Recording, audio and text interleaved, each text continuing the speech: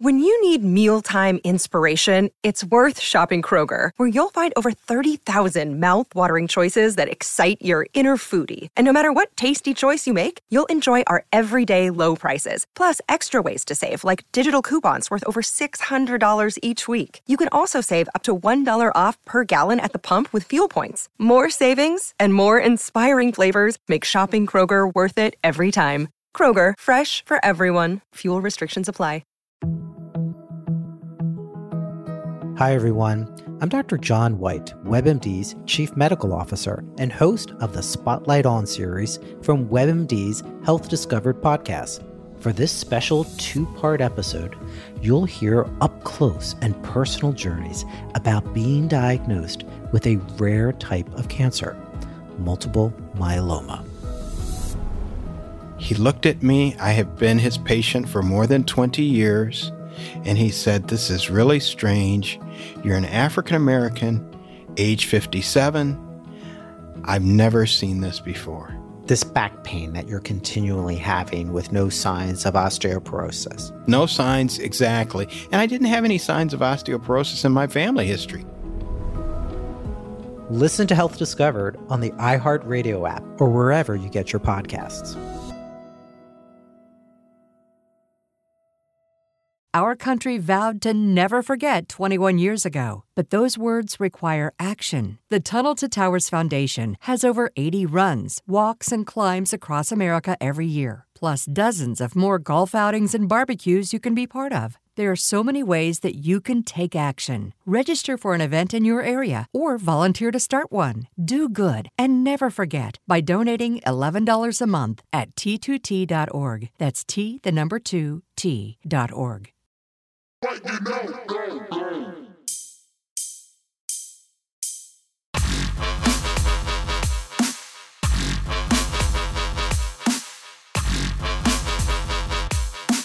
What is going on, Belly Up Sports fam? Mr. Shaka Cummings, my partner in crime, Mr. Parker Ainsworth. Welcome to F in Sports, the podcast where two teachers grade sports' biggest issues. Mr. Ainsworth, it's going to sound very different when someone else does the opening coming up. Like, do you have that level of voice, Mr. Ainsworth? That's going to be awesome. That's funny because like I've actually really enjoyed being the person that's like I'm going to let him set the tone and I'm going to match it. Like that's really difficult to find. Friends, breaking news. This will be Mr. Cummings' last episode of F in Sports. So nothing negative is happening. I love Parker. I think Parker loves me. Just depends on how I talk about James Harden in a particular week. In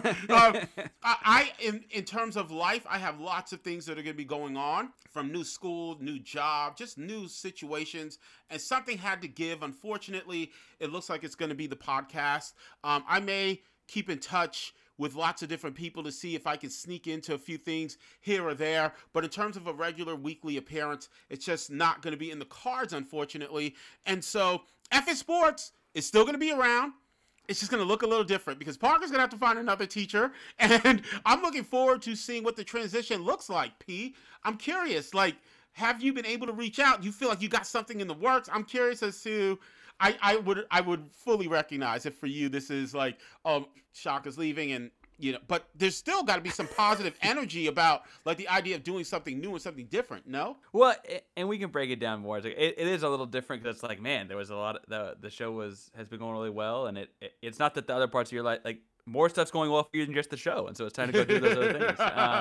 I'm gonna look at some substitute teachers. I got some people in the mix that are agreeing to do some different things. Also reached out to some different people that I've honestly never talked to on social media. We'll see if they'll jump in. But I'm looking at some different things to see how it goes because this is a great show and it does need to keep going. And frankly, Shaggy started some really fun here. I will say, I fully anticipate you coming on as if nothing ever happened if the New York Knicks win an NBA championship. If the New York Knicks win the NBA championship, I might not be able to come on because of the heart attack that will kill me, but otherwise I think I'll be able to make it. I think I'll make it. So Mr. Ainsworth, gold stars and detentions, I think it's only appropriate that I give the final gold star that I'm going to give on FN Sports to my partner in crime, Parker Ainsworth, when I came up with this idea for this podcast of two teachers grading sports issues. And I've told Parker this, so I'm just telling you guys what Parker already knows. The only person I would do this with was Parker. Like, I came up with this idea, and I reached out to P, and I was like, if Parker's not doing this, I'm not doing it. Like, I'll do something else. And I reached out to Parker. It was like the beginning of the calendar year 2020. And, you know, we were talking. I was trying to talk him through the structure. We were feeding off of each other back and forth. We had the tragic death of Kobe Bryant. And then I got the text from Parker, like, when can we do this? Because he was ready to engage in that. And, you know, Pete, I don't know that we ever really fully did actually do, like, the Kobe tribute episode. And that was the catalyst, right? Like, that was the catalyst to make this thing happen. I know that the Never Heard pilot episode will be coming out fairly soon. And so you guys will get to see the first episode that we did where Parker and I basically talked about the Houston Astros and whether or not their championship was legit. And from there, we've been taking in your feedback. We've gotten feedback from literally people all over the country to try to structure the show and to make it what it is. And, like, while the idea originally was mine, what FN Sports is thoroughly us. And some of the things that people really enjoy, like the idea of gold stars and detentions, like the hashtag don't funk with us. Like, if we start attributing things to certain people, those are directly from Parker. Like, those are Parker's contributions directly, and I just recognized good ideas when he threw them in my face, and I was like, bet we're doing it. So, P, thank you for a year and a half of an awesome podcast. Like, I feel like I've gotten to know you in a way that I didn't even know you when I worked with you. I've gotten to see you. You're married. You're looking at so many different opportunities, whether it's in this sports vein. I know educationally you're looking at things. So, like, I got to see you get that master's degree. Like, I feel like I've been a part of so many pieces of the Ainsworth experience. Like, you were an honorary Golick. I feel like I'm an honorary Ainsworth. And I just throw a gold star back at you, not to get too sappy with it. I got to be honest, when you texted me about the way back, God, it's been so long now, but about starting the show, I was like, wait, for real? Like, so like you're talking these like small picture ideas that I had to help the show, or whatever. But you had the big picture. You had the show, and it was really I was honored to be asked to be a part of it. And I think that we've got a great thing going. And frankly, there's some pressure to run with it now. And that pressure is because you did a great job, man. Like, this is a really great idea, and we're gonna keep it going. Teachers know about more than just what they teach, right? No, absolutely. And it's really it's gonna keep growing and molding, and we will have you on for guest host, because whenever these New York teams finally start winning things, or Eli gets in the Hall of Fame, or something crazy happens, we're gonna talk about it. I promise. No, absolutely. Two things, right? Because this is what I do. I just interject these random things. The first thing is, it doesn't matter, even if teachers don't know about stuff, like, we'll still be forced to teach that class because somehow the district doesn't have enough money, and so we gotta, now all of a sudden, I'm teaching Spanish or whatever. So that's the first thing. But the second thing is, what do you mean when New York teams start winning? Like, you haven't seen the Yankees and the Giants, like, man, 1994 was a long time ago for you, but the Rangers have a Stanley Cup, sir. So when the New York teams start winning. The only detention that I have this week is just for the fact that this is the last episode. Like, I genuinely am going to miss this venue to just be able to talk sports, like to talk, share my opinions, share perspectives. And I didn't need everyone to agree. And Parker knows this about me. Like, I don't need you to agree. I love the debate as much as anything else.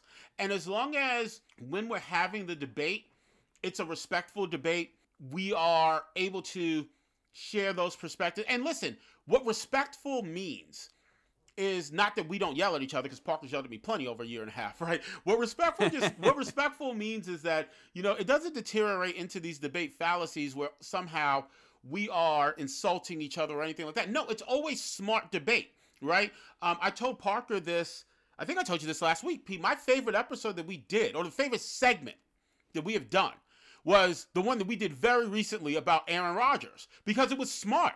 We were yelling back and forth at each other, but it was smart. And I don't know that I convinced you to come over to my side. I don't know that you're ever going to convince me to come to your side on this.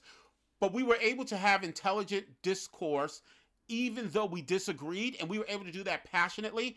And after we were done, we still did several more episodes of FN Sports. So, like, it was obvious, and we were able to circle back up. I think we did a segment right after. We were able to circle right back up and still be able to have intelligent discourse. And so, obviously, I'm going to miss that. And so, the detention is just for the fact that I'm going to miss this show. But I am already subscribed. I am invested. So, I will be continuing to listen and seeing how this show evolves. Absolutely. Mr. Ainsworth, so here's the weird thing, Mr. Ainsworth. I did not ask you if you had a detention this week, sir. So I don't know if you have one or not. So I'm going to detention Asterix and Bill O'Brien and Rudy Gobert and Aaron Rodgers. No, there's just a lot of things that we obviously disagree on. And it's a shame that, like, I have always appreciated your perspective on these things that I feel like I've got a really good understanding on, like Bill O'Brien or Aaron Rodgers or Rudy Gobert, and like getting to hear a different side of it from someone I respect and think's intelligent. So the detention is to all of those things, because now I don't know how I'm going to talk about those things. You better get a really smart teacher. Friends, we are not going out on a whimper. We are going out with a bang, because I have been trying to get Jade Johnson from Hardcourt Honeys to do this podcast. And we've just been trying to finagle. She's got a lot going on. It needed to fit. And we are doing NBA playoff preview / kind of season recap / kind of preview looking forward, because I'm never going to be able to do this again. So it's all got to get fit into this week. So we got Jay Johnson from Hardcourt Honeys who's going to join us. We're going to do our NBA SATs. I am so looking forward to this show. Mr. Ainsworth, for the final time, without further ado, are you ready to go, sir? I sure hope so, Shaka. Friends, NBA playoff preview. So, of course, I had to get the other person who yells at me on Twitter as much as anyone I know, since I do a podcast with the other one, Jade Johnson, Hardcourt Honeys, OG at Belly Up, now off doing her own thing. Jade, how are you doing on this fine Sunday afternoon? I am so excited that you're on the podcast. How are you doing? I am excited to be here. It's been a minute. I've done some stuff with Parker recently, but I haven't got to talk to Chaka lately, so I'm excited to be here. I'm good. It's summertime in southwestern Ontario, and I'm a bit of a sun worshiper, and the playoffs are on, so life is good. When you say summertime in southwestern Ontario, talk to me about the highs, because I'm just curious. Yeah, what what's does the that high mean? temperature there? So for people who don't know, southwestern Ontario is sometimes referred to as the armpits of Ontario, because it gets to like 30 degrees plus humidity. It's going to be 26 degrees today. So here's the thing, Here's Jade. what's really funny is you said 26 and 30, degrees, and I'm thinking Fahrenheit, and like that's literally below freezing. I know that's not what you meant, but that's 100% where my head You know we are not Celsius in the United States, Jade. Like You know what? I meant to translate it, and I forgot. Like, because I do both. I grew up very close. Like, I can see Michigan from the end of my driveway. That's how close I am to the border. So I can go back and forth, but I forget sometimes who I'm talking to. No worries. Listen, friends, Google Translate. Y'all get your answers. I am sure 30 degrees Celsius is warm. I just don't know how warm that is. It's 90. It's 90 degrees. Oh, damn. Plus humidity. That's legit. Okay. Yeah, it gets hot. It gets hot. The high in Kentucky will not be 90 degrees. So, okay. Awesome. It will be higher than that in Texas. So we are going to do NBA SATs to talk playoff preview, but I wanted to start just asking you guys about really what I think has probably been, considering we have playoffs going, one of the biggest basketball stories of the weekend with LeBron James and COVID protocols, and is he going to be suspended or is he not going to be suspended? I am curious as to you guys' takes on this. I don't like it. I thought he should have been suspended. The rules have been clear for only a whole year now. And he made the decision, and I get that it's the playoffs, and I get why they didn't. I think he should have been suspended. Okay, Parker, now you know that James Harden has had several exceptions made for him. Well, I'm just curious how consistent you're going to be here. I will say, first of all, I'm like torn on this, right? Like I'm not all one or all the other, because as a fan, watching the first round of the playoffs without LeBron James would be a little weird. Like watching that Lakers team without him is not as fun. I like just selfishly want to watch him play. I also get the equity though, and like they need to be even with these rules across the board, right? Like that LeBron doesn't have to miss any games because he was at a tequila event before the play-in game. It's like, well, frankly, should that invalidate their play-in game, right? Like, should you go back in time and do mess with that too? I think there's this interesting level to it now also where like you're seeing coaches no longer have to wear masks on the sidelines so they're vaccinated, and there's this kind of loosening up of the rules as the year goes on. And LeBron's one of these staunch people that has not been public about his decision on the vaccination at all, right? And so like for all we know, he's sitting there like, yeah, I sat down and like was the face of this tequila brand, but I'm good. And for all we know, he wasn't. Like there's just so much ambiguity behind like this one aspect of LeBron's life. And I, at the same time, like I led off with, don't think I'd be watching as enthusiastically the Lakers Suns if he wasn't playing. You know, my take on this is the old take from the Dallas Cowboys football coach, Jimmy Johnson, when Parker may know this story, Jade, but if you're unfamiliar, there was apparently a rookie once upon a time who fell asleep in a meeting during the preseason for the Dallas Cowboys. This was back in like the 90s when the Cowboys were relevant. And so Jimmy Johnson cut the guy. And so the Dallas News later, like this is like 10, 15 years later, asked Jimmy Johnson, hey, if that was Troy Aikman, would you have cut that guy? And Troy Aikman was the star quarterback for the Dallas Cowboys. And Jimmy Johnson said, no, I probably would have went over to Troy and nudged him so that he would wake up, right? And it's the old thing of, I'm going to treat everyone fairly, but I may not treat everyone equally. So based on your status, you might get special treatment. And it's obvious that if this was, I don't know, Caruso, he might be suspended, but it's not. It's LeBron. And so LeBron, you may make an exception for LeBron. So while I might not like fervently 100% agree with the NBA stance, but I understand. Like we had the play-in basically the last 2 years to try to get Zion Williamson into the playoffs because he couldn't do it on his own. Right, so we've already adjusted rules for people. So like we're gonna make the exception for LeBron, even if it may not be, equal. It's gonna be fair based on who he is. See, I don't think it's fair based on who he is when we're dealing with a pandemic.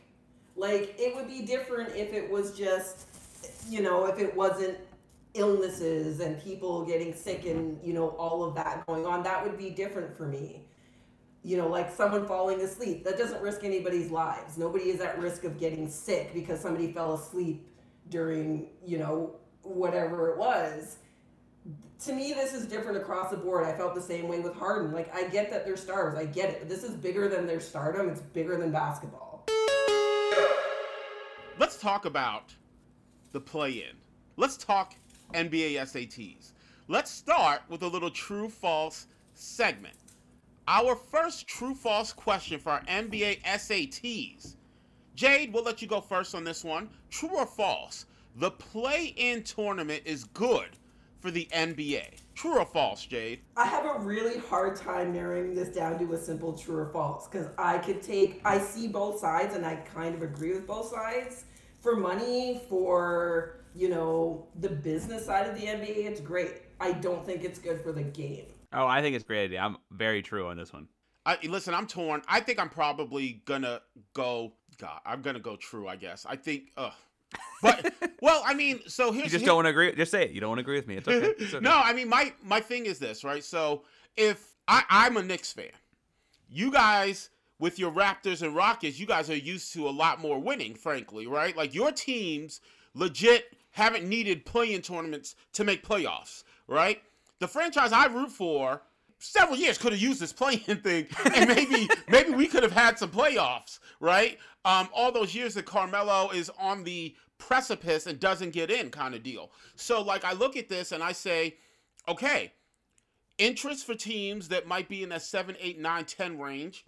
I do firmly believe this year that, and maybe it would have been different had there been this transcendent talent at the top of the draft. But I do believe that it stopped teams from tanking because they didn't want to get more ping pong balls. They were like, hey, we kind of could be in this deal. Washington had every incentive to just tank based on the way the season started, based on how Russ started, and they turned around and started playing. And I think that the play-in game was as much a reason for that as anything else. Now, the pieces that I struggle with are this idea of, if I'm the 7th best team after I played a whole season, I'm the 8th best team after I played a whole season, why do 9 and 10 get a shot, right? Like, we played the season. We have our spots. And so, like, that part troubles me, but I think I'm going to go true overall. I wish that they would go back to the first round being best of 5 now, though, because I got a couple of more playoff games. Like, I don't need the best of 7 anymore. There's too much money to ever revert back to less games. I am interested to hear what Jay doesn't like about it, though, because I see all the positives here, and I don't really... So, yeah, I just like the same thing that Chaka dislikes, and I think with a few additional rules, I could be on board with it. But I don't like the idea that you can be, you can be a 7 and you've played all those games, 82 games, assuming we go back to normal next season. You get that 7 spot and you can go out to a 10 seed because they have a couple of great games and you have a couple of crappy ones. Like, that sucks to play a whole season and have that be reality. If they were to do something like, if there's more than 5 games between 8 and 9, we skip the play-in, I could be down with that. But I don't like that it could be that big of a spread for, like, what's the point of playing 82 regular season games if you can be that far out in front, potentially, and that could happen. 5 games between 7 and 10, that could happen. And if that happens, I don't think the 10 seed should get a chance to get in the playoffs when, the 7 or 8 was that much better. I think my biggest thing is that it makes these bottom of the playoff teams like actually have potentially exciting series, because we're looking at this year is kind of the different year where you have the LA Lakers, the Vegas favorites, when healthy all season long. And frankly, if you were to tell someone in Vegas when they're making their odds that they're going to be healthy the whole playoff system, they'll probably again become the favorites, right? And I think that the Lakers potentially being a title contender in the play-in is the rarity. Like, Boston is not winning it. I hate to break it to Beantown, but Boston's not winning it all this year, right? But they had an exciting Jason Tatum, meaningful 50-point game, right? Like, we get that out of this. Would we have cared at all about Russell Westbrook's triple-double season in the same, or certainly not in the same way, if there was like this, but they're just going to get boat raced by Philadelphia in the first round, who cares, right? No, they had to then earn their way into the playoffs on top of that. I think that it adds a lot to those teams, and there's this tangible goal for a young team like Memphis, go win the play-in tournament, right? Like go get yourself in. And there's it adds a level of playing field there. On top of the idea, like Shaka said, he mentioned Washington. The team I saw was Chicago. Chicago absolutely should have tanked, especially because they missed the play-in tournament at the end of the season, right? The organization should have said no or folded in. We're going to go draft Evan Mobley to play next to Zach LaVine and go from there. And instead, they said, we're going to try and play for the play-in, and they went all in and traded for Nikola Vucevic, right? Like they made a move to not tank. It wasn't just that they just played harder, right? They also made moves as a franchise, and they didn't make it in, but they were clearly playing for that. I will say that I think Vucevic long-term is going to be better than Mobley, but I think that's a hot take, and let's not derail this too much. Let's start with our next true-false question. Chris Paul should have made top 3 for MVP. True or false, Parker? Chris Paul should have made top 3 for MVP. So, I mostly will say true because I think I disagree with the top 3 are, but it's not as hard as my last one was. So I'm going to say true, but I would have just changed up who the top 3 were in general. This is 100% false for me. So, Jade? I have to go true, and I talked about this on Hardcore Honeys a few weeks ago when we discussed this. I think in all of the ways that a player can impact a team, Chris Paul's done it. And their record kind of speaks for themselves. This is a team that missed the playoffs last year, went 8-0 in the bubble. So obviously they were moving in the right direction, but nobody thought they would ever hold the best record in the NBA for a period of time this season. Nobody expected them to be where they are. And I don't think you can argue that they get there without the addition of Chris Paul this year. Which is a fair take. So I will say that if you go check out the catalog of pieces from Belly Up Sports, where Shaka told y'all that Phoenix was going to be good this year, I kind of knew that Phoenix. I don't think that even Like, objectively, if you'd ask Chris Paul, like, I don't even think he thought they would be a 2 seed. But I knew that this was a good team on the come based on the things that you said, Jade, based on the bubble performance, if nothing else, based on the coaching, if nothing else, based on the fact that they have probably 2 of the, top 10 to 15 players under the age of 25 in the NBA. Like, it made a lot of sense that this was a year that they would jump. And I guess my thing is this. If you're telling me that Chris Paul is top 3, you got to remove somebody. I'm not removing Joker because Joker's the MVP to me. I am not removing Embiid, and I'm not removing Steph. And to be honest, Giannis probably needs to get more recognition than Paul does if we're being real about it, because Giannis' season is as good, if not better, than his MVP seasons the last 2 years. Yeah, I would just say I think the thing that hurts Giannis is this idea that, are we going to hand him 3 MVPs in a row? And like, it's almost like we're holding postseason struggles from the last 2 years against his regular season award this year, right? Because he clearly had statistically his analytically it might not quite be the best, but his best season in the last 3 years, and he's got MVP in the other 2. Listen, take it personally and do better in the playoffs, because I know a dude who wore number 23 back in the day that would have done that. So, like, that's my thing. Like, don't get me wrong. I love Giannis, and he's got to do better in the playoffs then, right? Like, I mean, yes, that is being held against him. And, frankly, MVP fatigue is being held against him. When you win it as many times in a row as he's won it, right, you kind of want to see some new blood. And if you look at the MVP race, you've got a couple of guys in there that are new blood. And my take on Steph Curry is this, because I do think that Steph Curry tends to be the person that folks want to leave out of this discussion. If the play-in tournament is the playoffs, Steph's got to be in, because he led his team to the playoffs. Now, I understand that they ended up not making one of the 2 seeds, but as long as we consider that a playoff, his team made the playoffs. And that's ambiguous on the NBA's behalf, too, because the stats don't count towards playoff stats, but don't count toward regular season stats. So it's clearly the postseason, but not the playoffs, right? Like, that's like interesting verbal delineation there. I don't know that I count it as the playoffs. And as someone who's not counting as playoffs, I think that is a knock. I think that you, like, we can talk about how many MVPs have had not winning records, not this and not that, but you've got 2 that did not have winning records in the entire history of the award. One was when only 4 teams per conference made the playoffs, right? And that was back in the Kareem days. And then you got Russell Westbrook a few years ago, and he had to average triple-double to do it, right? I don't know that I'm as high on him. Should he get votes? Yeah, there are a total of 5 people on most people's ballots, and I get why he'd get a chunk of those, and he's going to get the scoring title. And frankly, I think getting the scoring title and getting to the play-in is a very good summary of his season. Like, I think that's enough of the summary of his season. I think I'm going to go back to Giannis first. I think one of the things that is kind of removing him from the conversation, besides the things you guys said, I think there's definitely an MVP fatigue thing kind of going on. But, like, the Bucks also made moves to make the team around him better. And we noticed. I mean, I noticed. So I think that is one of the things that's kind of coming against him. I'm also, like, I have a really hard time with his free throw shooting. Like, if you're the MVP and you're, like, did you guys watch that game yesterday? Yeah. Like, yeah. You can't miss free throws and then lose your second free throw because you took 14 seconds to shoot and be an MVP. If he'd have hit either of those shots, they wouldn't have had to play overtime.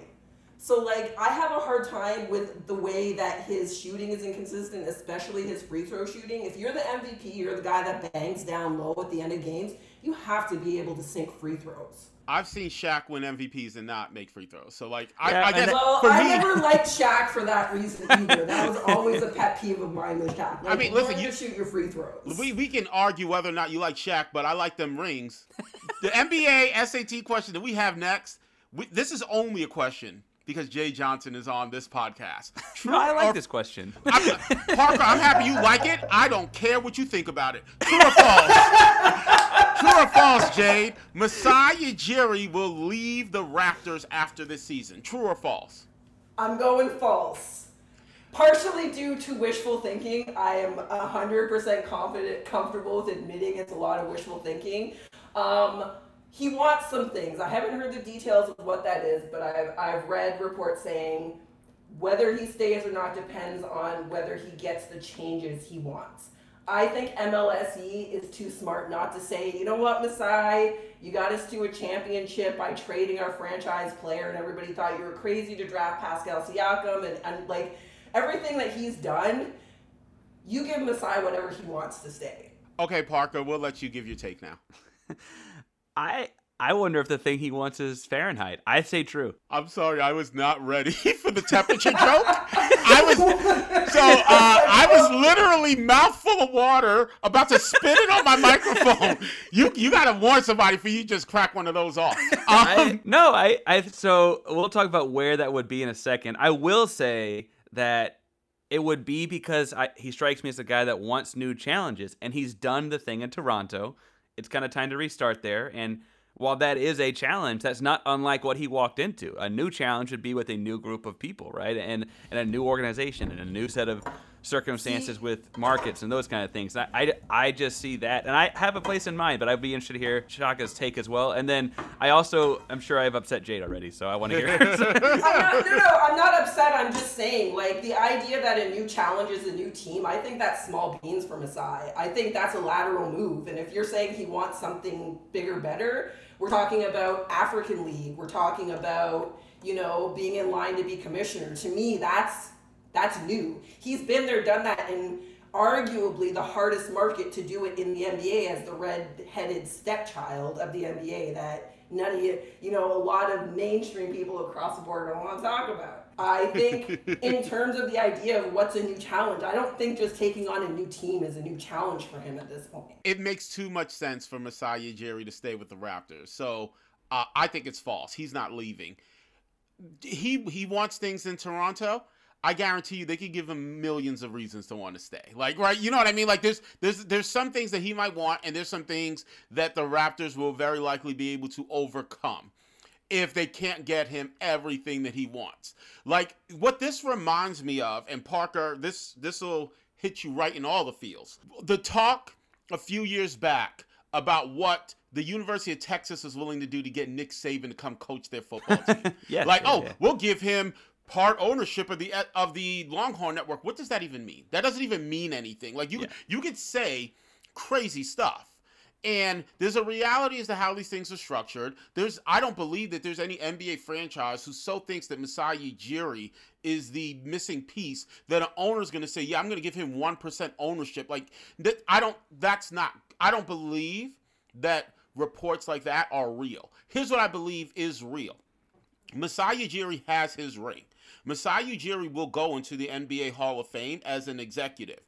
And if he's looking for a challenge, rebuilding this program in Toronto from one that now Kyle Lowry needs to be phased out, Pascal Siakam needs to be the centerpiece. You have Nick Nurse, who, like, we just casually forget is going to be, in his third year as head coach of this team. Like, there's enough here in terms of challenge. And I do think that Jade was on to something in that if Masai builds the right connections, which I assume that he has already, there's opportunities with NBA Africa. There's opportunities in the front office of the league. He lives in Toronto, which is an incredible global city for a person who's an incredibly cosmopolitan person. Doesn't seem like he's going to be leaving Toronto. Feels like it's just too perfect a fit. Parker maybe wants to pull him into Houston. I don't know. No. Well, obviously he's an upgrade for 27, 28 franchises at the very least, right? So obviously I would take him to Houston. I like the idea Stone's done of the job Stone's done so far.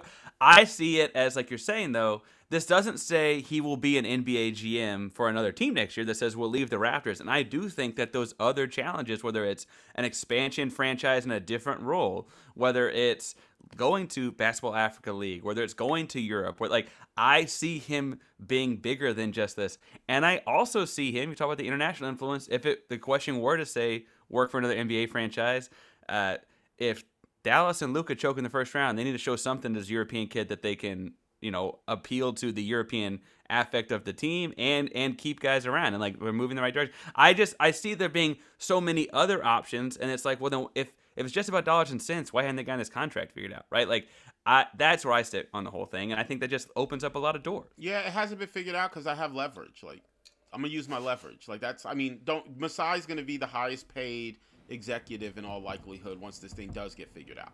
And for the record, even if we do lose Masai, Bobby Webster was his first hire. He's next in line for the job. I'm not super concerned. I think he's gonna do things his own way, but he grew up in NBA front office under Masai Ujiri's school of doing things. So worst case scenario, like, I don't think he's going anywhere. I really, really don't.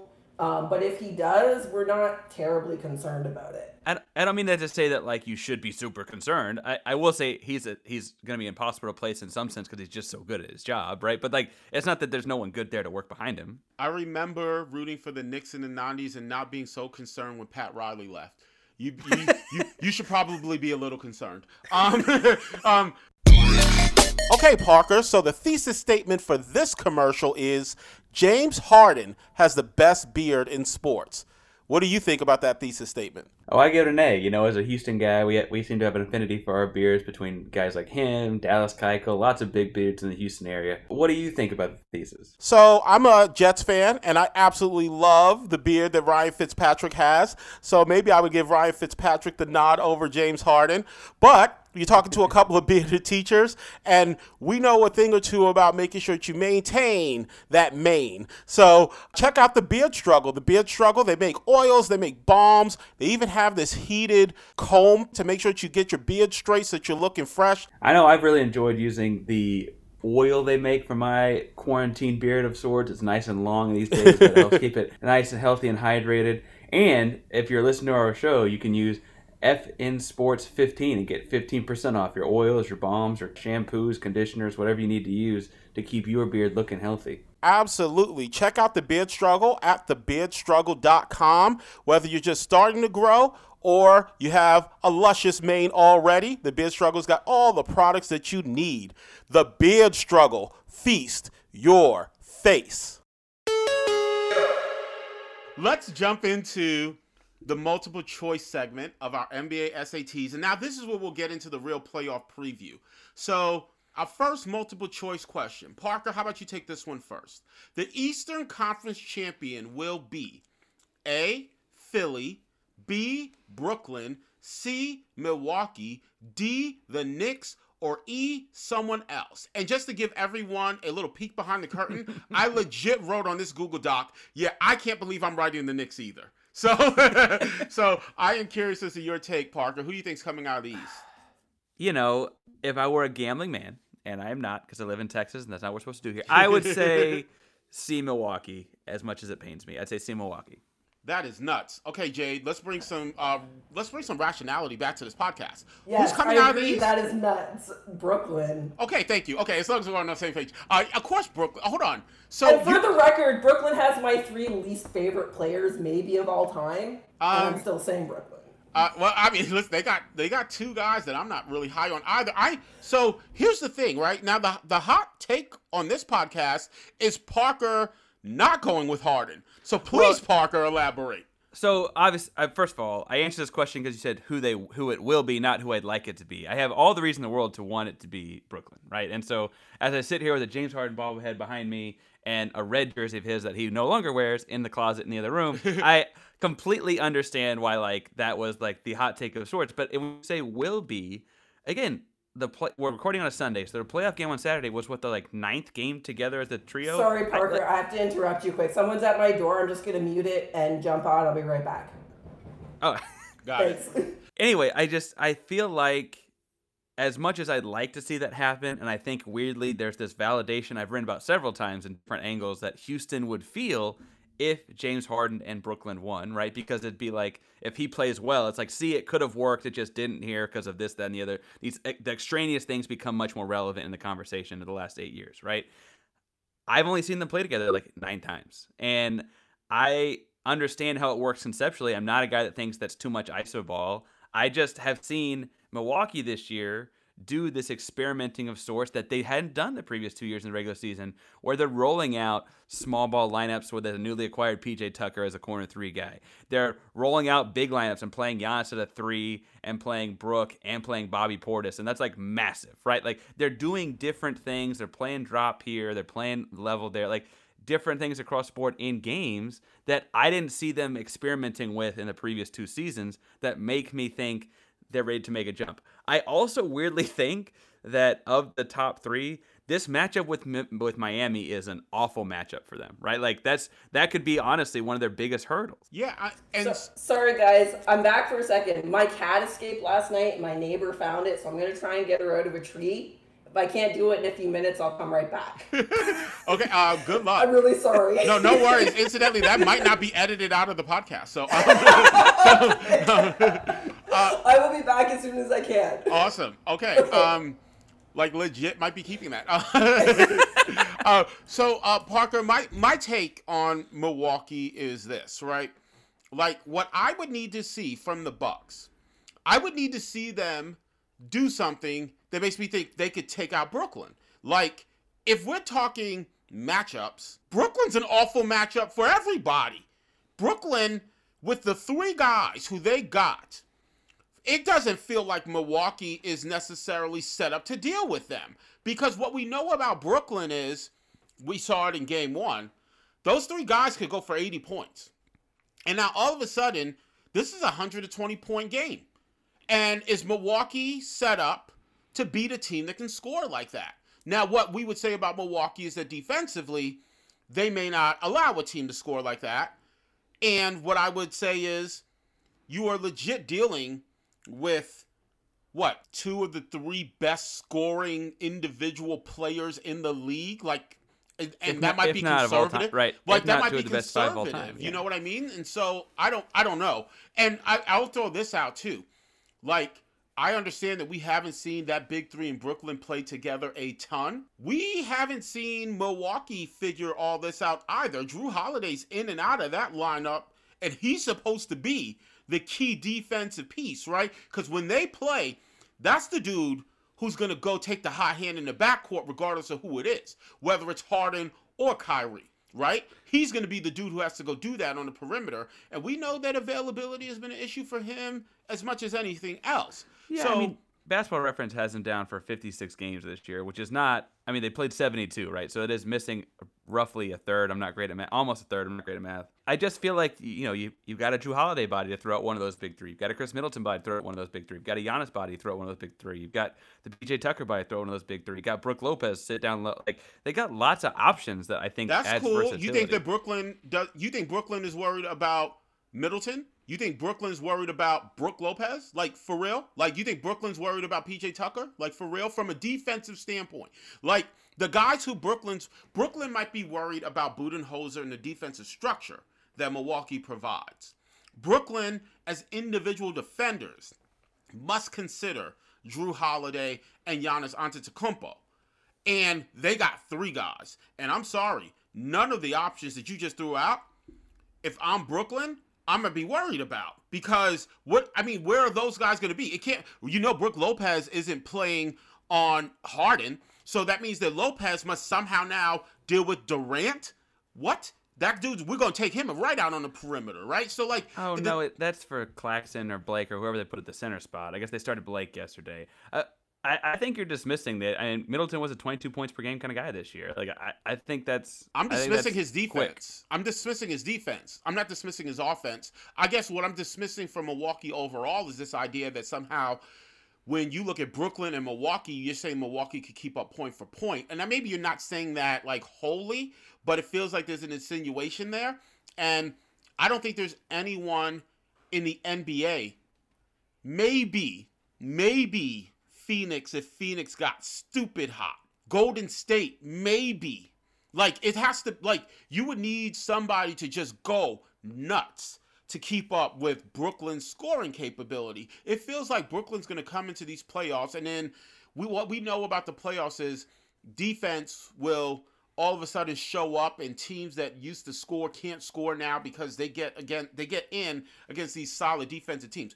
Brooklyn feels like they're going to blow all this up. Brooklyn feels like they're going to score 115 points per game in these playoffs. Like, that's what they feel like to me based on their offensive capacity and having those three guys. They're too electric as playmakers, in my opinion.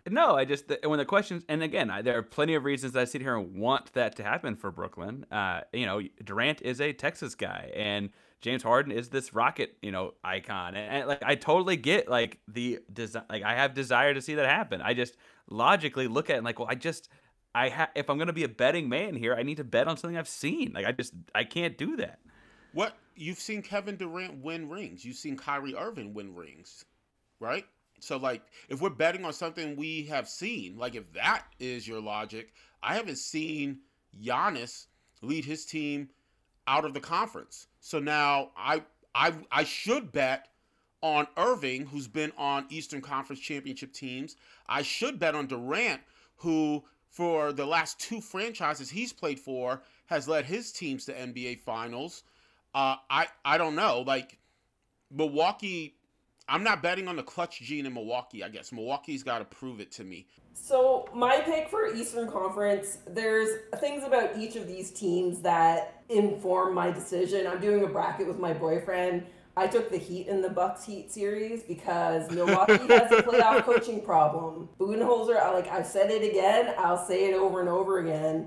He is not a playoff coach. I watched that game yesterday. Yes, Milwaukee won, but I still felt really good about my pick because Bam had a crappy game. Jimmy had a crappy game. They only beat them by 2 and they needed overtime to do it. What's interesting too is like, if we remember, Parker, back to your takes when Milwaukee played Miami last year, wasn't that a part of your deal? Was that Bam did such a good job against Giannis? And again, this year, the numbers this year, Bam is one. I believe he was first in one-on-one coverage of Giannis, and he's held them to the least points in the regular season. Like in the East, I think Bam is a better matchup even than Embiid because I think he's more mobile. And we have not talked enough about the Knicks during this particular segment. So as the lone Knicks fan that you might know, one of two. Let me say this. Can I say this about the Knicks? The matchup with Atlanta is one, especially because they have home court advantage, is one that I think that they could do well in. I also do think the Knicks can give Philly trouble, because Philly, it's not easy for them to score, and the Knicks' defense is solid. This is going to go, it's going to go one or two ways, but such is the nature of these things, right? It always go kind of one or two ways. I could see the Knicks in the Eastern Conference Finals getting beat by Brooklyn. I could also see the Knicks, Trae Young goes nuts, and somehow we can't contain him, and guys are just tired in that first-round series. I could see them losing in 6 games. If I were to bet the Knicks, I would bet they beat Atlanta and take Philly to 6-7 games and get a semblance of respectability that they haven't had in over a decade. My problem with the Knicks-Hawks series is that I saw the Knicks play this season. I didn't see the Hawks play a whole lot. So I'm having a hard time pulling together the bits of information I have. I will say, based on what I have seen of the Knicks, I can see them getting out of the first round this year. I think that matchup, honestly, was 50. Like, when I was doing my bracket with my boyfriend, it was one of the last ones I picked because I'm not sure how it's going to go. I took the Knicks. I think he took the Hawks. Oh, boo. But honestly, 50-50, I have no idea how that's going to go. So the idea that the Knicks get out of the first round, I think, is completely plausible. I don't trust Philly. I don't believe Philly. I know Embiid's had a great year. It's more of an instinct thing than a quantifiable thing. And a lot of my basketball takes come from instinct, and sometimes they're right. There's something that team needs. If they sign Kyle Lowry in free agency next season, I think they look very, very differently. And I think that would be kind of a fun place for Kyle to go. But anyways, I digress. As they are built right now, I don't think they have the person that can even the team out through the playoff ups and downs to get them there. I don't think Ben Simmons is emotionally engaged enough, and I don't think Embiid is controlled enough. That's interesting. I think I could buy the Ben Simmons take, by the way, just based on being an SEC basketball fan and remembering him at LSU. Like, no, legit, he checks out. He checked out in multiple games. Then LSU, and don't get me wrong, I understand, but then he checked out on LSU when LSU was going to play in the NIT. So, like, this whole idea of the emotional connection to basketball, like, at any given moment, he can check out. And it's like, well, what do you do when you're 7-foot point guard who's this dynamic talent who can legit change the way that a game goes? Like, what do you do when he checks out? You can't, there's no one else who you could bring in to say, hey, do everything that Ben Simmons can do. Like, you need him to be maybe more engaged than he's kind of exhibited consistently that he can be.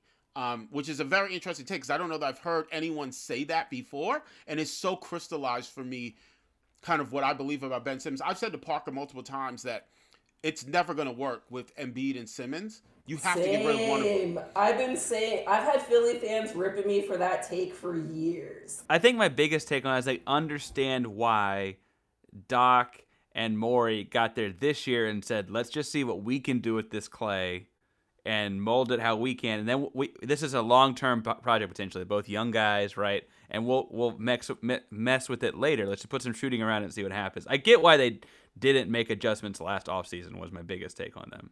I guess. They also, like, Daryl Morey did get there and say, hey, let me mess with this clay. But then when Harden was available, was like, hey, baby, we can bring that clay in too. So just unless you're Pat Riley and it's Tyler Hero, there are a lot of guys exactly. that should trade. Okay, so let's talk Western Conference. Which, it's funny, we talked so much about the East. I honestly think the West is a lot more interesting. So the question, and Jade, we'll throw it to you first. The Western Conference champion will be A, the Lakers, B, the Clippers, C, the Jazz, D, the Suns, or E, someone else. Give us your take, Jade. So this is another complicated one for me. And I'll go back to our bracket because that's kind of how I'm seeing the playoffs is my bracket with my boyfriend. And I got 4 right in the play-in and he only got 2. So I have a little bit of cushion. I decided I wanted to make a really gutsy pick in the first round that I might be able to make up the points later if it's really bad. So I took the Suns. Ooh. And I don't honestly think the Suns are going to win, but I wanted to be like, you know what? I had the guts to pick them. And I wanted to take one pick that was like, probably not going to happen, but if it did. I like how Jade picks, though. No, I mean, listen, if you're trying to win the bracket, that's cool. Exactly. If you're trying to do this strategy. legit, like, I'm just curious. Like, who do you have coming out of the West? And I guess maybe I want to ask 2 questions, Jade. Who do you have coming out of the West on that bracket? And, like, legit, who do you think is coming out of the West? I'm having a hard time with the West. Like, the East for me is clear. I see less West Coast games because I'm 36 and I can't stay up till 1 o'clock every morning anymore. So I haven't seen as many of the games. I think I'm going to pick the Clippers. I think they have quietly done better than I expected this season. And I think the quiet part is the key part. There was too much drama last season, too much settling in, and I always say that about new units, new teams coming together. Like the Clippers weren't making the finals last year because they were a new unit. They had things to figure out. Like that never happens. If it happens with the Nets this year, it will be an anomaly, but that's just like talent, pure talent. I think that amount of talent altogether with playoff experience, with finals experience is going to be hard for the teams in the East as they are composed right now to beat. If it was a year where there was an established kind of dynasty in the Eastern Conference, I'd be more worried about Brooklyn. In the West, it's so open this year. And I'm not confident in my pick at all. I'm just going to go up and say it. I am not confident, but I'm going to pick the Clippers. I think that they've gotten over some of their growing pains. And I think the fact that there's so little expectation on them right now plays in their favor. If everybody's healthy, it's the Lakers. So here's what I'm going to assume. I'm going to assume everybody's going to be healthy, and I'm going to take the Lakers. I'm going to ride with LeBron until I see someone beat LeBron. That's what I'm going to do, because every year the last decade, If I've done that, I've been right.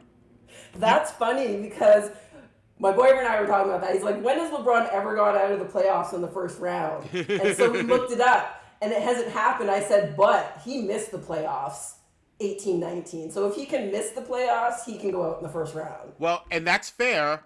I will say that 18-19 gets at the caveat that I put on this thing right at the beginning, which is if everybody's healthy, right? Because that was the deal. 18-19, he's not healthy. And don't get me wrong, that Lakers team very likely would not have done much had they made a run into the playoffs. That being said, that Lakers team wasn't bad until LeBron got injured around Christmas time, and then everything started really going downhill. I think if we remember back, that team had a pretty decent record, right? They were. It was like in January, and they were like the 4th seed in the West. And then when he started to try to come back, they were out of the playoff picture. They'd fallen out of it. And like he played a week and was like, I'm not 100%. This team's not very good, and just took off the rest of the year, right? That's the thing for me right now. He's not 100%, and he knows it. He's not 100%, but he has maybe the best player that he's ever played with in Anthony Davis to maybe make up. But Anthony Davis has a bit of that Ben Simmons thing, I think, going on, where he can't dominate a game if LeBron goes out. Yeah, but he's a Kentucky Wildcat, so we're going back to SEC days. Shaka won't care. Well, let me say this, like legit, I was gonna go there. Like not even. I have seen, and let me say even beyond Kentucky, because I have seen Anthony Davis lock in and lead a team to a championship because I'm a Kentucky Wildcat alumni, fan, donor. And I also remember Anthony Davis taking some really trash New Orleans teams into an 8 seed and giving a 1 seed everything that they wanted. But it's only him. It's him by himself, basically, scoring 40 points. Like, let's go back to when Rondo, Cousins, and Davis were all playing on that New Orleans team, and they won a playoff series. Like, Anthony Davis has had opportunities to lead and has done well. And my experience with him is he's not Ben Simmons. He's been able to lock in and have had better performances in bigger games and hasn't had this check out. The deal with Davis is health. And that's the scary thing about the Lakers, because I'll keep coming back to this caveat. If everyone's healthy, the Lakers are winning the championship. I firmly believe that. Davis has missed time this year. LeBron has missed time this year. Davis traditionally is not always available, and LeBron is 157 years old. So when these guys start breaking down, you have to be worried. Even as defending champions, you have to be scared. And there's no one in the West who I look at and I say they're just taking out the Lakers, right? The Lakers have to be not healthy to lose to one of these teams. The Lakers will beat Phoenix as long as they're healthy. They will beat Utah as long as they're healthy. They'll beat Denver as long as they're healthy. They'll beat the Clippers as long as they're healthy. What's interesting about the West is it's like, is there a possible upset in the West? Like, would it actually be an upset if the 1st or 2nd seed won the West? And I think we all settle on, like, if Utah wins the West, it kind of is. But it's also the 1 seed. Like, how is that mathematically an upset? I also would hedge Lakers here because I'm in the same boat about health. I will say that winning as a 7 seed means you've got to beat the 2nd seed Suns, right off the bat. And then you'll turn around and have to play you'll probably have to play the 3 seed, which means you get Denver, right? So we just talked about the MVP, right? Like, so you have to beat Denver they get home court advantage in Mile High, and they have the MVP. And then your victory lap for that is you got to play, Kawhi Leonard and Paul George. You got to play Utah and Rudy and all that, those 3-point shooters they put around him. And this is a really difficult path for them. And I know that they're big on building up their own drama in LA, but when they say it's as tough a path as they've seen to a finals, that's because it's the 7 seed. The 7 seed doesn't ever have a path to finals. Let me say this, and Jade, I'll let you jump in. If I would have told you before the season started that the Lakers' path to the NBA Finals meant they beat Phoenix in the 1st round, Denver in the 2nd round, the Clippers in the conference finals, anybody questioning if the Lakers could have done that? Like, the only thing that's scaring us now is that we've had this lived experience of the Lakers not being healthy. Therefore, there are numbers in terms of seeds, right? But if I would have told you the Lakers are going to beat Phoenix in the first round, beat Denver in the second round, beat the Clippers in the third round, you'd have been like, yeah, okay, I guess the Suns make the playoffs this year as an 8 seed.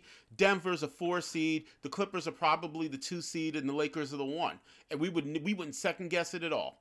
Right? If I'd have said those teams just flat out like that. Yeah, I mean, at the beginning of the season, that makes perfect sense. You don't, people don't expect the Lakers to be a 7 seed. I'm at the place where LeBron James and I are about the same age, so So what I'm hearing is you can get a triple-double in a play-in game. I'm not saying that. She might be saying Shaka just called LeBron 157 years old. I'm about to come to his house. That might be what she's saying. I've always thought LeBron was going to be one of those guys who was great until he wasn't. And, just because the way he's taken care of his body, the way that he's managed himself through his career, I've always thought he's going to be one of those guys that all of a sudden he's just not going to be LeBron anymore. And it's coming. I think he's on the down, at the top, but on the downslide of his prime now.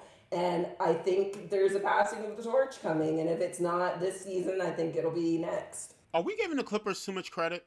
I mean, we just saw what Luka did to them dudes, right? And Luka's done it to them before. Like in the last, don't get me wrong, they lost the series last year, but it wasn't because Luka wasn't the reason that Dallas lost to the Clippers last year.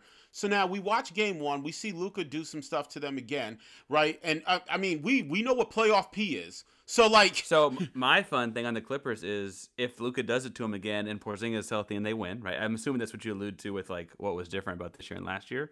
Do you blow it up? Like Kawhi's going to a third year. Like he's got a player option. He could leave.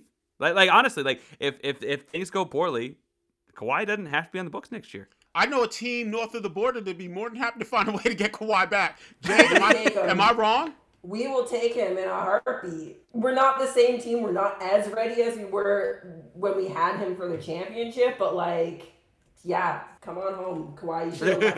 That's what I'm saying with the Clippers thing that's fascinating to me is that there's a very real world where the Clippers as we know it are done in 2 weeks. Just and I don't mean done in the playoffs. I mean that's Rondo's old, he's gone. Ty Lue was this, 1 year guy to fill in off the bench, and it didn't work out. He's gone. You got Kawhi Leonard saying, "I had a player option. I'm taking somewhere else." And he I don't know where he'd head out to, but this whole thing, the only guy that's of consequence and on the books next year is Paul George, right? And who's that's probably just the one guy who they don't want to be on the books for next year. Who's of consequence. From a locker room perspective, there was all that stuff in the bubble about the dudes were tired of him getting preferential treatment because what have you done? That could be its own deciding factor.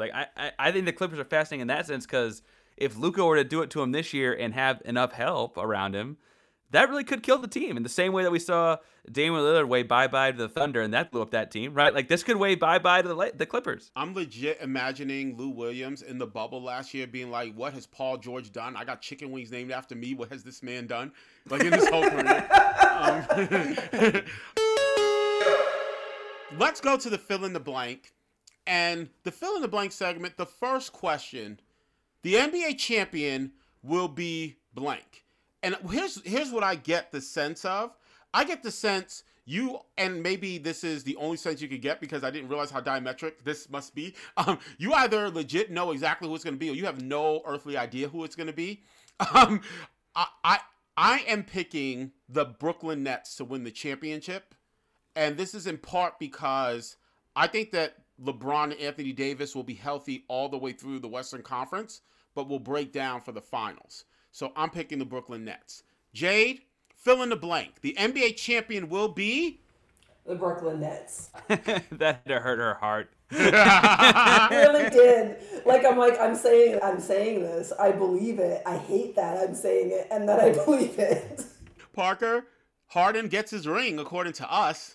The NBA champion will be? I'm a Lakers person. Obviously, again, if you're asking me what I think will happen versus what I want to happen, those are two different things. But I think it's the Lakers year. Yeah, you didn't even have Brooklyn. You have Milwaukee playing LA. So you would have the Lakers beating Milwaukee. if I'm a gambler, I want Harden to win it. And I'd frankly love for him to have a triple-double in the series and take the MVP and say, bleep you guys. But that, like, if you're saying what I think will happen is, I think it's the Lakers year. No, listen, he's going to go to a club before a game, come back and have the triple-double. That's not, like, we know that's happening if they make the finals. That's not a problem. And so, Jade, it looks like both you and I have Brooklyn in the championship beating LA. You just have them beating the Clippers, and I have them beating the Lakers. Mm-hmm. Talk to me about what that matchup looks like to you, because you legit, more than any of us, have seen Kawhi take a team that maybe people didn't necessarily believe in, get them to the finals, turn everything around in the playoffs, and win that ring. So I'm curious how you think that won't happen in LA. Like, what is it about the Clippers, or maybe what is it about the Nets that you really look at and you're like, they're going to beat Kawhi? Oddly enough, it's the things that the people leave out of that conversation about that Raptors team. The fact that their core guys had been there for years and they added a piece. They were ready. They were legitimately a piece away when they added Kawhi Leonard. And not a lot of teams get that opportunity to be a piece away and have the piece become available and get them and go. So I think that's part of it. The other thing is the Nets. Like, those three guys are forces of nature individually in their own rights, and now they're all together. They're happy to be together, and just the talent level. I don't think the Clippers have the guns that Brooklyn has. The only team that I think could go in an arms race and deal with Brooklyn is the Lakers, and that's because Anthony Davis and LeBron James are so dynamic, and we just forget, like, Kyle Kuzma can play, but he can play. Now, he's not of the level of the top five guys in that series. And the subtle, like, big winner in the play-in game was the Caruso defense was incredible. I mean, he really he's not always that guy, but he can be that guy, and he was at an important moment. And you could maybe look at him and say, hey, listen, this is what we need from you this whole series. You don't have to score a point. We just need you to go out there and be as much of a pest as you can possibly be on the perimeter, because LeBron can take one of them, but he can't take both of them. So you have to go out there, and LeBron very likely ends up in the Harden matchup, I would imagine. I don't think that you want LeBron long-term trying to deal with Kyrie with a bad ankle. It's not like it's going to be any better dealing with Harden with a bad ankle. But you feel like you probably need Caruso to go do something to Kyrie, right? I think Schroeder is low-key the next most important performance after AD and LeBron for the Lakers, both in this series and like for their next couple of years. I think that was a good pickup. You know, LeBron picked him. You know, they didn't bring in somebody that LeBron didn't want there, and he's played really well. He's taking steps. So I think if he is able to continue to do that through the playoffs, that's going to be a factor in how well they do or don't do.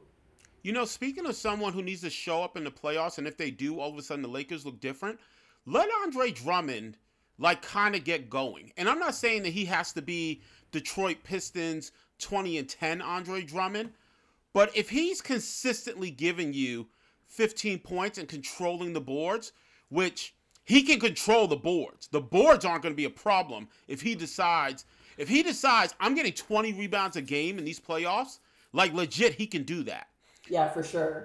If he's consistently giving you 14, 15, 16 points, like, that's Brooklyn's going to have a very, like, the same way that the guns for Brooklyn on the perimeter are tough for anyone to deal with because Durant can take you out there.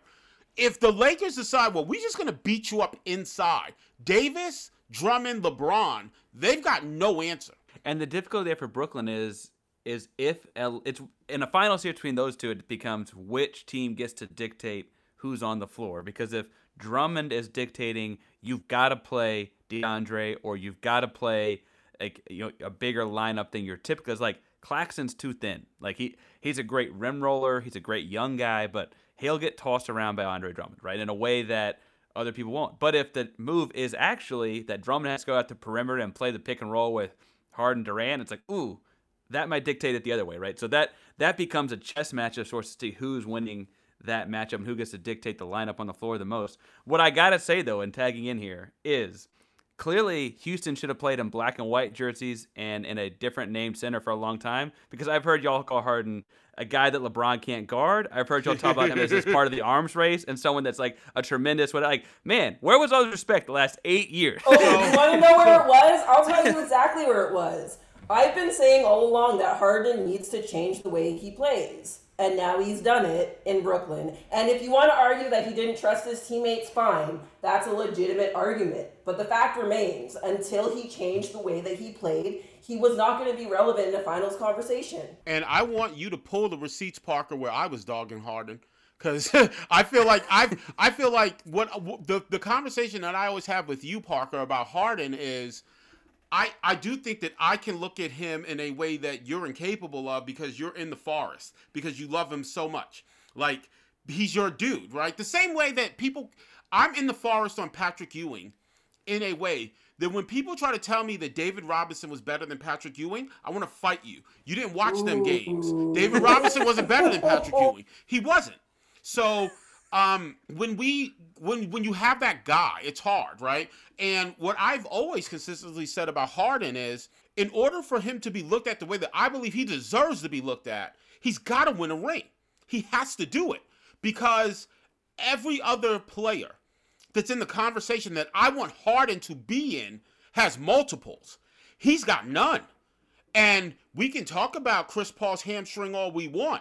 Like, nobody's going to look back in 30 years and be like, oh, man, yeah, they probably had Golden State. And if they'd have beat Golden State, the only ones who'll be doing that are Houston fans. He's got to win. And I do think that whole thing shapes differently if he wins in Brooklyn. Again, I said this earlier, but I feel like winning in Brooklyn and him playing well has to go alongside that, right? But if they were to win in Brooklyn, that would certainly make it feel like those what-ifs feel even stronger, because then it's like, as we look back, oh, maybe he really could have, right? Like, there's this weird feeling around that 2018 team. It's like, well, even if Chris Paul's hamstring used to, like, that was just the Western Conference. Like, yeah, but they were waxing Cleveland for the previous 3 years. Like, that was not, that was the finals. That Golden State team swept the Cleveland team, right? Like, that was the Western Conference Finals played out like that. I always hold back on the passing the ball thing, because he's led the league in assists several times, been over 10 a couple times.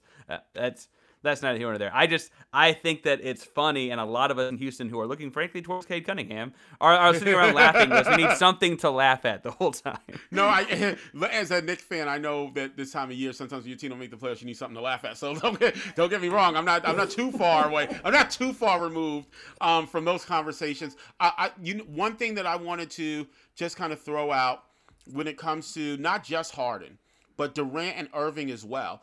If Brooklyn wins this championship, this feels redemptive for all them guys, because Durant's rings, there are people that just won't ever count them, right? Like, he leaves the team that Golden State had to come back 3-1 to beat, and then he joins them. If you look at Kyrie, he was never the dude in Cleveland, right? He was always going to be Robin to LeBron's Batman, regardless of what three-point shot he hit against Golden State. And when he went to Boston, and the fact that they were conference finalists without him, then he comes in and they can never replicate that. And when you look at what's happened with Harden in terms of the lack of playoff success, whether it's a bad Game 7 against San Antonio, whether it's, the Dwight Howard drama, whether it's Chris Paul and that hamstring, Brooklyn championship feels redemptive for them three. Like, for those three guys, it feels like they need this to happen, so that their careers can be validated in a way that fans of theirs believe the career should be validated. Can I throw one more in there? Please. And no, he's not the same guy, but man, I'd love to see Blake get one. Again, we talk about like things I want versus things I want versus things I think will happen has been kind of a theme of this podcast. But I've enjoyed watching Blake for not saying he's this great person or anything like that. I've enjoyed watching Blake Griffin play basketball for a decade now. And it would be cool to see a guy that signs the big LA contract and then gets traded to Detroit. What's always struck me is this argument for player autonomy, because he signed for a big deal in LA and then did not get to do all those things in LA and got shipped off to a rebuilding project in Detroit, right? And to see him get to live out a post late end of his career, whatever, and like do something that he wanted to do in Los Angeles. He signed on to do in Los Angeles would be like, I think that's a cool storyline as well in this. Yeah, I have to agree with that. Blake Griffin moving to the Nets really complicated my feelings about the Nets, like a lot. Because I've always liked Blake. I've always enjoyed Blake Griffin as well. So now it's like Blake Griffin could get a ring, but in order for Blake Griffin to get a ring here, all these guys also have to get a ring. Does it weigh out? And I think it does. I think I like him enough that I can dismiss the other guys and be like, yeah, whatever. Blake Griffin got a ring. I'm excited for that. What most folks don't know is that Jay Johnson's first basketball love was actually the Detroit Pistons. And so Blake Griffin coming from Detroit to Brooklyn, there's a little something there, I think. Definitely. I will, and let me say this. The fact that Parker looks at Oklahoma University's Blake Griffin is like, please let him get a ring. Like, there's something there, too. There's Texas's Kevin Durant is also on this team. Well, I don't think I didn't notice that you didn't mention Texas A&M's DeAndre Jordan. So don't think I didn't. I noticed. That kid and I have high school beef. We don't want to go there. Let's go to our final two fill-in-the-blank questions. The next fill-in-the-blank question, the team not in the playoffs this year, but most likely to make it next year, will be blank. So who didn't make it this year, Jade, but they're going to be back next year? And when you say the Raptors, tell us why you're a homer. So I wasn't sure about this one because we talked about, Parker mentioned earlier how the play-in tournament isn't really playoffs, but it's not really regular season, so it's kind of no man's land. So I was going to say the Warriors. Okay, incidentally, Jade, 100% with you. Like, and I believe that the play-in tournament is the playoffs. I was still going to go Warriors because the 1-8 seed bracket, the Warriors aren't in it. And they will get Clay back, and they will be competing for the NBA championship next year because those three guys competed for NBA championships before Kevin Durant was ever there. So I firmly believe that it's going to be Golden State. But also, yes, I was going to say the Raptors. Of course. I mean, this was a lost season. We were the only team that didn't get to actually have home court advantage all season long. And, like, forget about the fans. Think about your routine. You know, you get to go home. You come into the arena. You see all the same people. You go to your same lock. Like, all of that routine that those guys have had for years was upended because home, quote, unquote, was in Tampa Bay. On top of that, the team and the coaches got decimated with COVID all at the same time. And I knew it was going to be a lost season before all of that because I knew they were going to play for Giannis. And I expected them to make room for that to hopefully happen. So I expected it to be a lost season. I didn't expect it to be as rough as this was. And I expect them to, fingers crossed, be able to play in Toronto next year and get back to themselves. Parker, the team not in the playoffs this year, but most likely to make it next year will be... Well, to keep with these trends, I guess I have to say the Houston Rockets. But no, I think that, so if we're not, I came to the thing, this is a no-brainer because I don't think of the play-in as the playoffs, and the no-brainer is the Golden State Warriors, right? I don't know if I'd go as far to say that, like, those guys at this age with this many games in the belts and the injuries that have happened to Clay are necessarily, like, a default title contender. Steph Curry is always obviously going to be Steph Curry for a long time, so maybe we can talk about that when I have a chance to think about that a little deeper. But as far as making the playoffs, if that doesn't count, I put them in. The other obvious answer here that you guys are missing is New Orleans, because clearly Adam Silver would do absolutely anything to get Zion Williamson in the playoffs, and so they might just go ahead and slot them in there next year, right? Well, here's what will happen. Adam Silver will legit say, you know what, we're going to try a new experiment this year. The play-in tournament will be every team in the league. We will also include several college basketball teams. We will include Amani Bates, whatever team he's playing on in high school. We're getting them all in to the NBA playoffs. On a real note, though, like, there is a development process where next year that team does make a jump that, like, Memphis made this year, right? Like, Ingram and Ball are good players, right? Zion has shown promise. Again, he hasn't even played 82 games yet. Like, there are aspects of that really could play out in their favor and then get into the play-in and win their way in that this year. Not just because Silver wants them in. Yeah, so those would be my two initially. Out east, I don't know, because, you know, frankly, I thought Chicago was... with Vucevic looked okay this year, and then they didn't make it. So, if they were to get in the play and then win 2 games and they're in, maybe that's the move next year. I don't know. I like Chicago in the East. I think I said when they picked up Vucevic. Vucevic is not just a pickup for this season. Like, I understand the idea of he helps them to maybe push to get to the. Vucevic is a long-term pickup. Vucevic will be an all-star in Chicago next year, the same way that he was an all-star playing for Orlando this year. He's the player. This is going to be such an awful take now, but he was the player that I actually wanted the Knicks to get instead of Julius Randle, and I understand. Oh God! Listen, hey, that was a good take at the time. Okay, that was a good take at the time. Now Vucevic is. I believe that he's going to be a solid player long term. I do think that the development around Chicago. I think there's some good stuff going on there. I like Donovan with that team too. There's some good stuff going on in Chicago, in my opinion. The final fill-in-the-blank question for this segment. The team in the playoffs that will be proven to be a fraud will be blank. Jay Johnson, who are the biggest frauds in this year's playoffs? Hey, can you guys hear me? I can. We lost Jade. Okay. I forgot to unmute. Oh, hey. Oh, no. Listen, it's 2021. No one's going to get onto you for that. So, keep it in the podcast. Absolutely. That will not be coming off. Jade. So, Jade, who are the biggest frauds in this year's playoffs? So this one hurts my heart a little bit because it is one of my top 5 favorite teams, but I think the Mavs are going to have a rough go. Based on the fact that Luka and Kristaps haven't played together enough, I don't trust that Porzingis is going to be healthy all the way through the playoffs. I think the Mavs have until the trade deadline next season for him to be able to find a way to play more than 3 games in a row without getting injured or decide to move on from him. Ooh, there's some fun takes. Hey, listen, as a Knicks fan, I'm cool with them moving on from Kristaps. Now, Parker, biggest fraud in the playoffs? Who do you think it is? Well, I have a hard time. So it's interesting she said Dallas because I also think that there are flaws in Dallas. I just have a hard time thinking of a team 5 or below as a fraud because it's not even an upset if they lose in the first round, right? Not that I think this team is losing the first round, but you know my answer here, Shaka. I think the Utah Jazz are frauds. I think that their whole defense is predicated on this idea that Rudy Gobert is going to be there to funnel to in the middle, and we see time and time again you can scheme him off the floor in a 7-game series, and that's going to be really hard for that like super efficient, analytically strong defense to function in the playoffs without him. They did show this year one big improvement from last year. This year for them, aside from just winning more games, is that with Ingles coming off the bench, Bogey coming off the bench, they did made a lot more threes, shot a higher percentage from 3, and that typically has carried over the playoffs the last 4 or 5 years.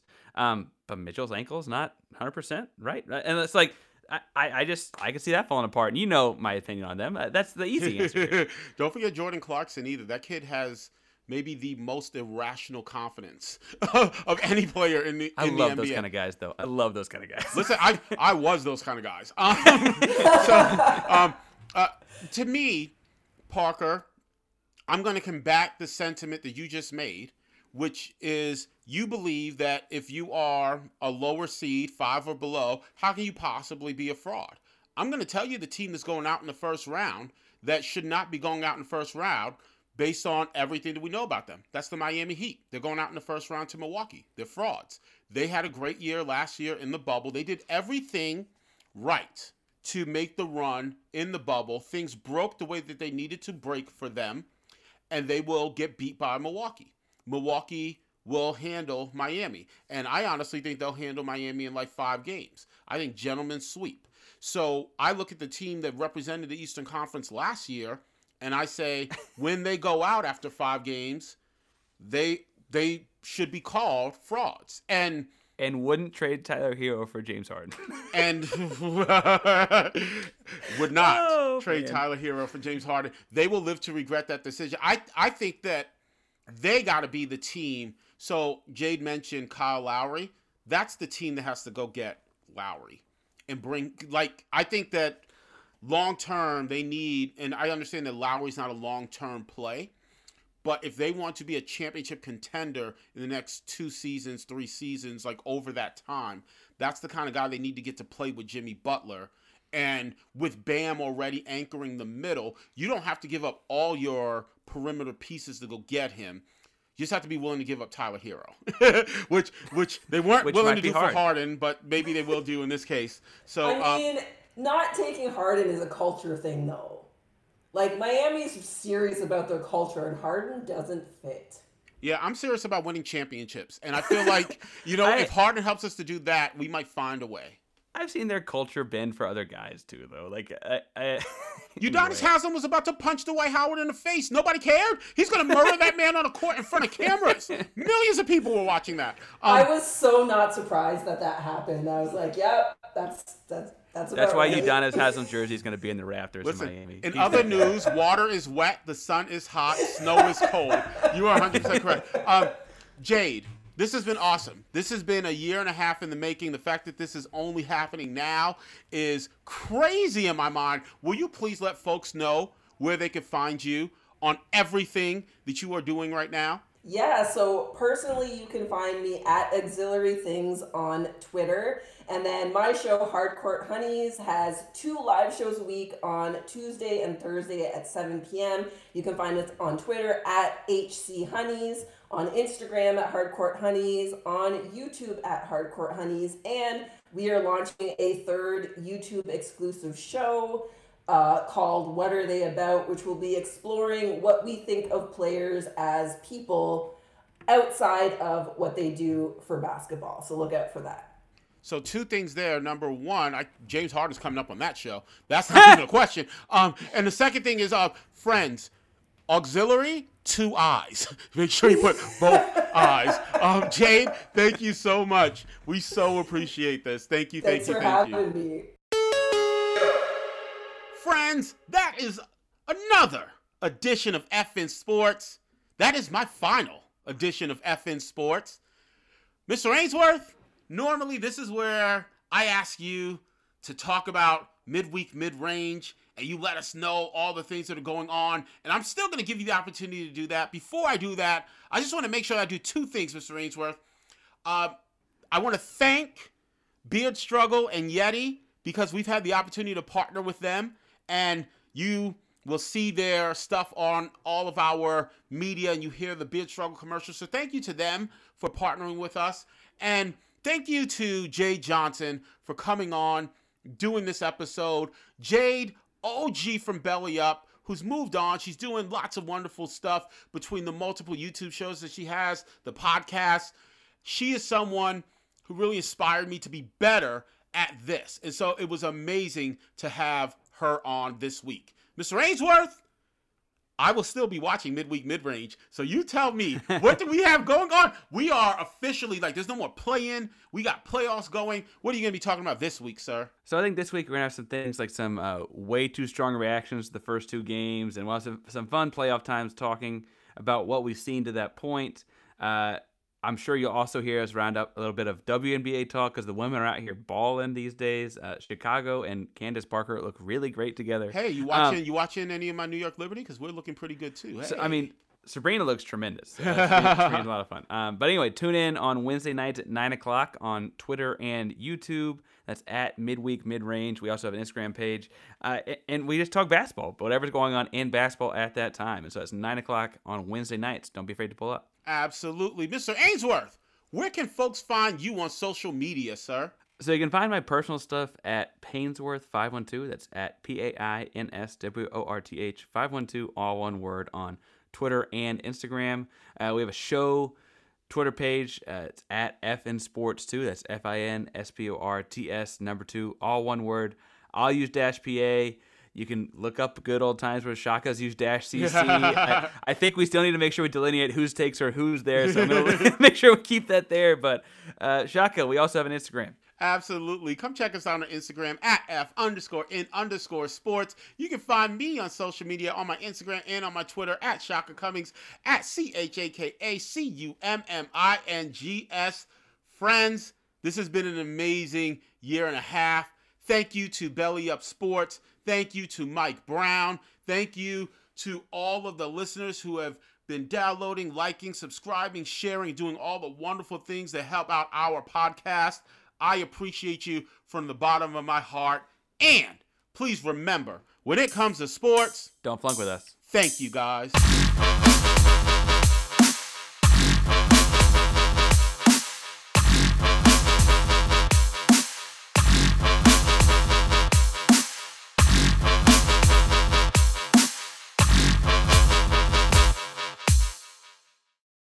This holiday, whether you're making a Baker's Simple Truth turkey for 40 or a Murray's Baked Brie for 2, Baker's has fast, fresh delivery and free pickup, so you can make holiday meals that bring you all together to create memories that last. Baker's, fresh for everyone. Free pickup on orders of $35 or more. Restrictions may apply. Choose from a great selection of digital coupons and use them up to 5 times in one transaction. Check our app for details. Baker's, fresh for everyone. Hi, I'm Maria. And I'm Mike. And we're Team Ready. Black Hills Energy knows your home is where your heart is, so they want you to be ready. It's all about keeping you safe, prepared, and making your home as energy efficient as possible. Everything from how to weatherize your home to how to stay safe during extreme weather. Be ready for anything. Go to blackhillsenergy.com/teamready.